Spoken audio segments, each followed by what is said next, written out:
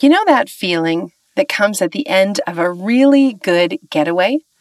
For me, it's usually a mix of happy exhaustion from time away exploring new places and spaces, but also an eagerness to get settled back home, to get back to reality. My name is Kate Graham. I am delighted to be your host and tour guide for Canada 2020's No Second Chances Season 2. If you've been along for the ride, you will know that we are wrapping up a worldwide tour, including visits to every populated continent, to see what's been tried and has worked, to see more women rise to top political roles. We've been from Canada to Denmark, to Taiwan, to Chile, to New Zealand, to the United States of America, and then to Costa Rica and Namibia. Whew! In each country, we have met some inspiring leaders. We have learned about different political cultures and systems. We've chatted with the locals about what specific interventions have yielded greater representation of women at the top. And let's call it what it is.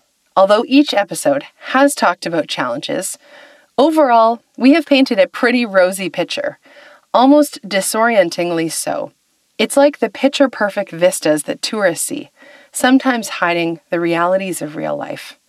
In this series, we have highlighted inspiring people and experiences, and it might even leave you thinking, wow, look at this progress that we're seeing around the world. And yes, that is true, but we should take a closer look.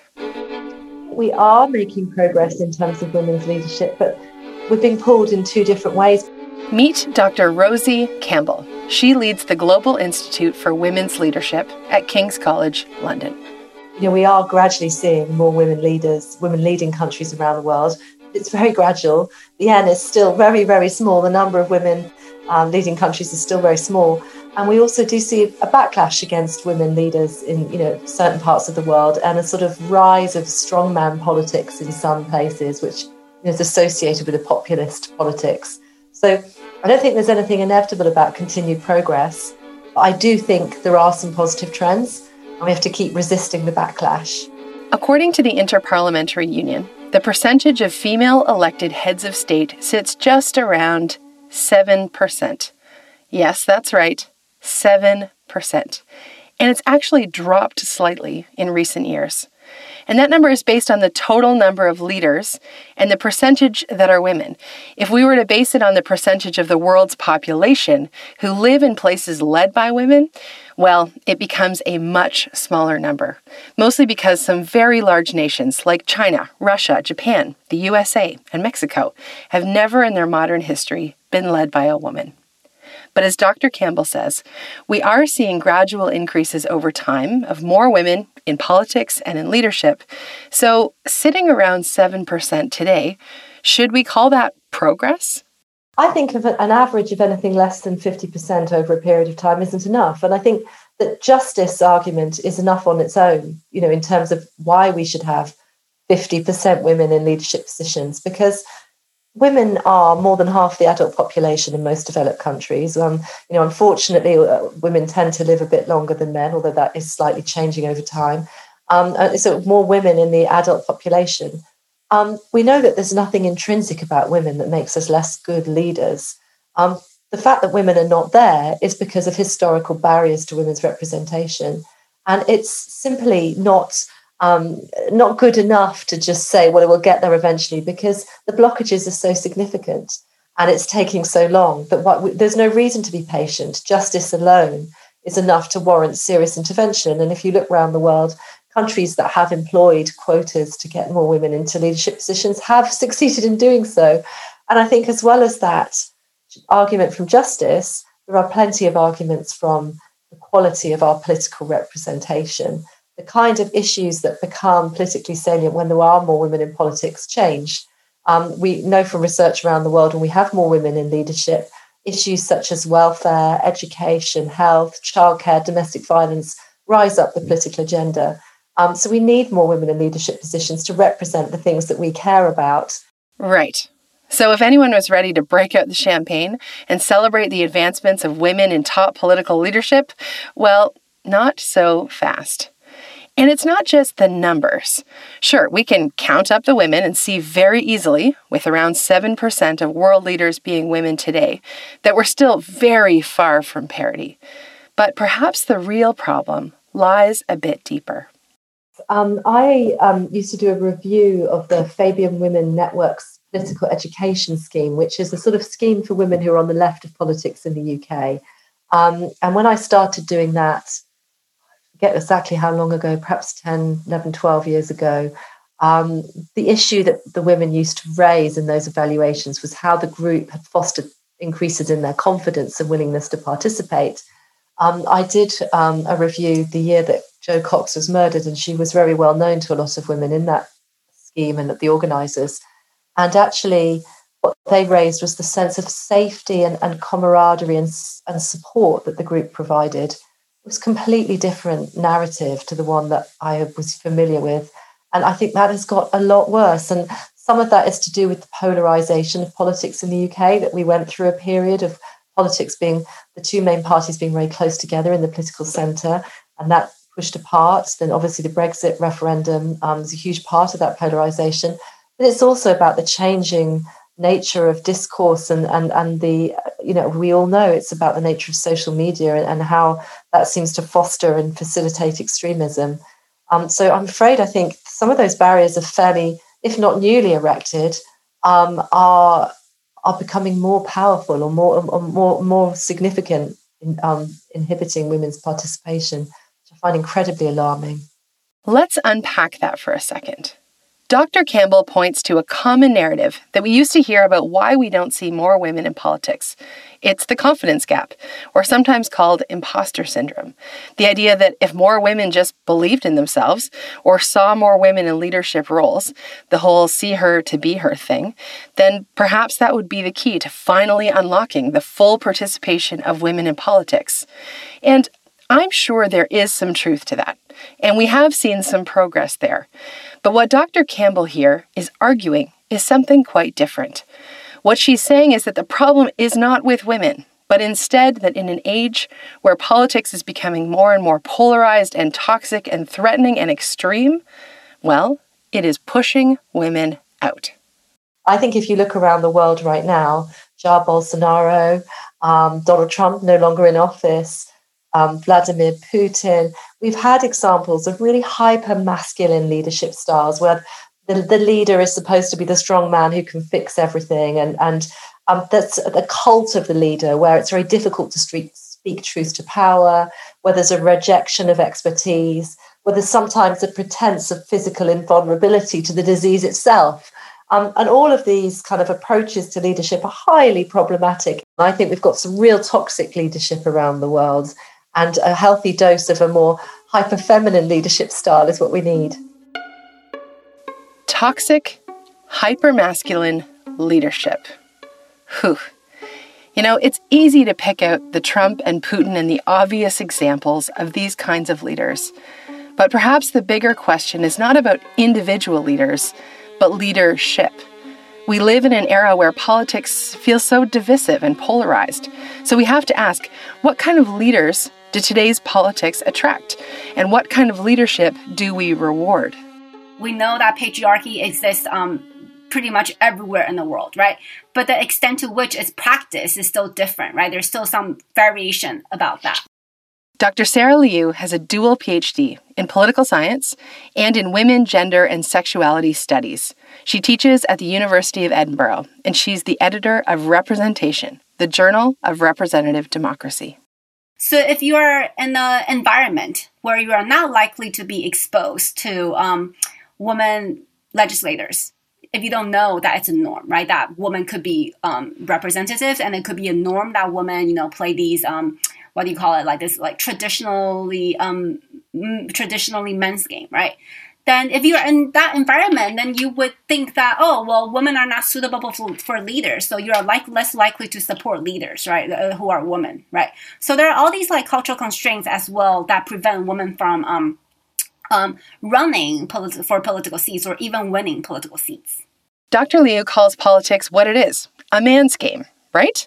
We've grown to accept this traditional frame of how politics works, how people engage with each other. That being nasty and confrontational and aggressive, it's just how the game is played.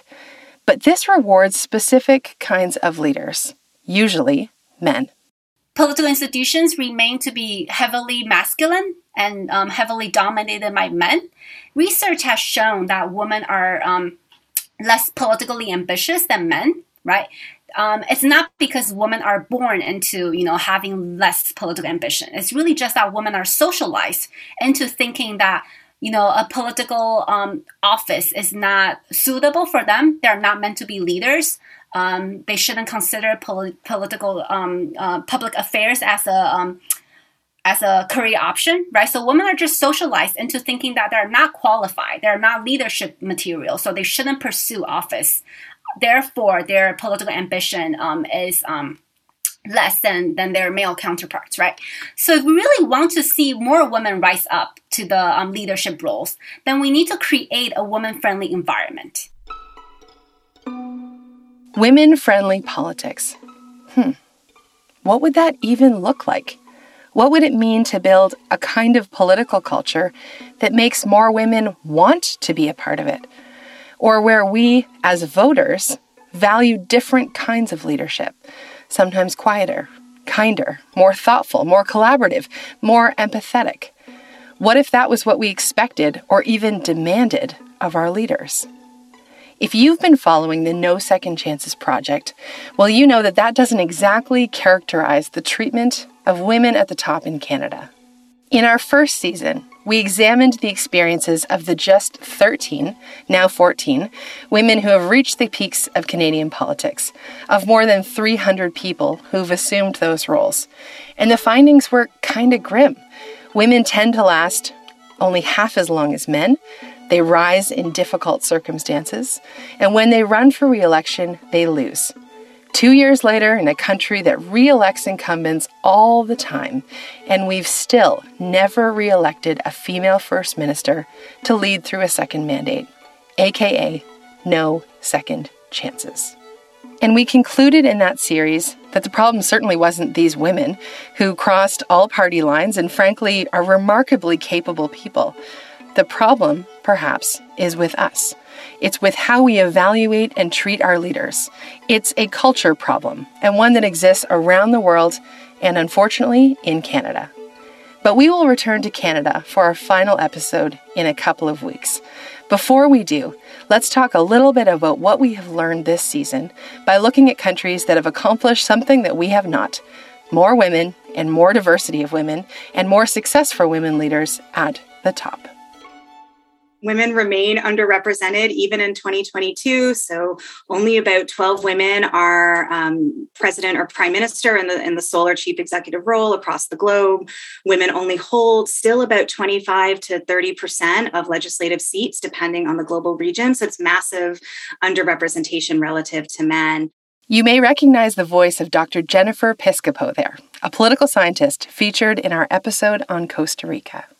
And the reason is that, because political office is male dominated, that those ideas of men being better suited for political roles and political roles being stylized for men are deeply rooted and they persist. So even if citizens and voters, and survey questions broadly support women in politics, the fact of the matter is political parties, the way of doing business in politics, the assumptions that parties and voters have, even when not explicit about who makes a good political leader, continue to be shaped with a male ideal. And it is taking decades to really erode some of these assumptions about who makes a good political leader. There is a word for this: bias. Whether we acknowledge it or not, we hold a bias in how we evaluate and examine female leaders. It's deep, it's systemic, and it's a big part of why we don't see more women rise to the top, including in Canada. Here, Dr. Piscopo shares a perfect example. So thinking about these outsized expectations, one thing that's important to recognize is Chinchillas' presidency wasn't necessarily seen as a success in Costa Rica. She left office in 2014 with really low approval ratings. But if you look at some of the reasons that were attributed to her alleged lack of success, right, it was that, well, the economy didn't grow enough and there was rising crime and insecurity. But actually, and I have to acknowledge the work of my colleague Gwen Thomas here, Thomas points out the economy in Costa Rica grew under Chinchilla the same exact amount as it had under her male predecessors. But there was this narrative that the economy wasn't successful when she was president. Rising insecurity was a concern in Costa Rica long before Chinchilla became president. So going back to this idea of these outsized expectations, I think it's also important to realize that there are double standards, right? She was judged more harshly for, say, not having an economic success, but it's actually not clear that she was any worse at managing the economy than the men. And in fact, Costa Rica's growth was still modest in this period. So these narratives, still used a lot of gender stereotypes. And I think one lesson we have to take away from that is we have to sort of be attentive all along to what we're demanding from our leaders and whether our expectations and our way of viewing their successes and failures are colored by their gender. Right. And we see this in the case of other women presidents, that the things that they get criticized for or the things that turn out to be crises of their lead are things that happened to their male predecessors, but were never elevated, right, to the scale of a crisis or the scale of, bottom level approval ratings. So I think one unfortunate lesson from the Costa Rican case is that even when these barriers are broken, the gender double standards continue, the gender stereotypes continue. And there was a very prominent Afro woman politician. Her name is Epsie Campbell-Barr. She later did become vice president, who really wanted to seek her party's nomination for the presidency in 2014. This would have been to run in the election right after Chinchilla. And I think there was some sense that the parties were suddenly gun shy about putting forward a woman candidate because of this narrative that Chinchilla's presidency hadn't been successful. So that's sort of a sad note, but I think we can take an important lesson away here, which is that gender really still does matter. It shapes not just how women enter office, but it also shapes how they leave. And if we want more equity, then we have to hold ourselves accountable for how we're judging politicians and how we're making space for them. If there was a punchline from No Second Chances Season 1, well, this would be it. If we want equality in politics, we have to hold ourselves accountable for the different ways we evaluate female politicians, and even more so for female politicians who are a part of another equity-deserving group. A lesson from this season is that this holds true not just in Canada, but around the world. The most common intervention we heard about this season was gender quotas, because, frankly, they work. Sometimes these quotas have been built right into constitutions, like in Namibia and Chile. Sometimes quotas have come from inside political parties, like in Denmark. But where they exist, they work. Here's Namibia's Prime Minister, Sarah Kungongwela Amadila, on why quotas matter. We should be prepared to embrace the quota system in the political parties, to say that every political party should have gender equity in their list of representation, and that we should have a quota system in ministries of government, in the public sector, in civil society, because women cannot be spoken for. People cannot speak on behalf of women, because in as much as they may interact with women, they can never really be able to articulate what women want and what women feel, what women go through. Empowering women is not disempowering men. When women ascend to position of power, we are not crowding out men. But when all of us can be the best that we can be, when all of us are supported to be the best that we can be, the world will be a better place. We will achieve greater prosperity for all of us. So it is in our common interest as a global community to make sure that men and women are given the equal opportunity and the support that they need to be the best that they can be. We also know that there's real opposition to even the idea of quotas in places like the United States. Here's Dr. Nadia Brown, a scholar you may remember from our American episode.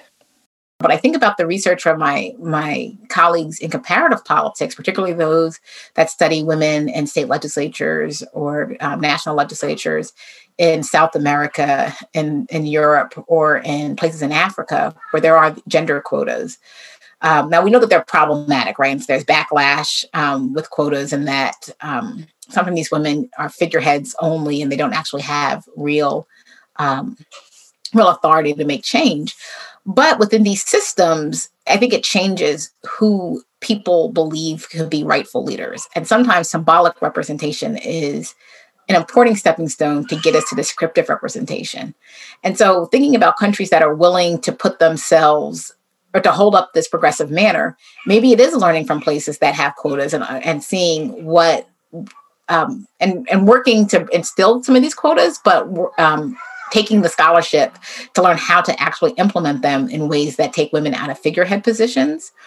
Women, minorities, indigenous groups, right, queer folks, differently abled folks out of these figurehead positions and actually incorporating their voices and perspectives in politics. So, I mean, I'm heartful that Canada might be able to do this. I unfortunately, I think the ship has sailed for the U.S. I suppose time will tell. But it wasn't just quotas that we heard about this season. We also heard about other specific interventions, like electoral reform, and specifically proportional representation in Denmark and New Zealand, or major efforts to address economic and social gender gaps in Taiwan and Namibia. In the United States, progress has come through campaign finance, where interventions by civil society actors in things like Emily's List have changed the game for female candidates. So it's not like we don't know what can be done if we want to see parity in politics. No, it's pretty well documented, and we've heard firsthand this season about what exactly these interventions can look like. So, Canada, I guess the question is, what are we prepared to do? And then again, I think with some of these vitriolic attacks, we need to be organised and supporting each other so that if someone is being attacked by online trolls and so on, that we have a way of banding around each other and supporting each other.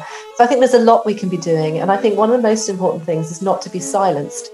And I think that it's very easy for opponents to say, oh, we virtually have gender equality now. Don't make such a noise. There are lots of other issues that are more important. And one of the most important things we can do is just refuse to be silenced. Dr. Campbell is right.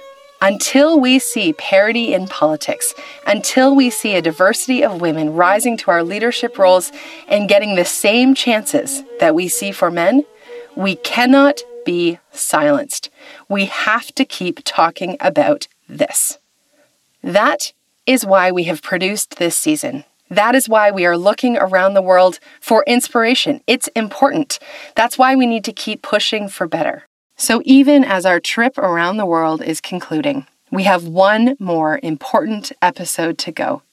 Next time, in our episode called Canadian Arrivals, we are going to take a good, hard look in the mirror and ask what we, as Canadians, are prepared to do to finally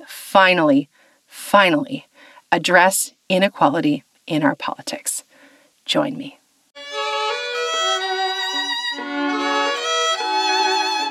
No Second Chances is a special project of Canada 2020. This episode was written and hosted by me, Kate Graham, and edited by Aaron Reynolds. No Second Chances is produced by the Canada 2020 team, including Carolyn Smith and Aisha Jarrah, under the leadership of Executive Chair Anna Gainey. The music is by Meredith Iayanos.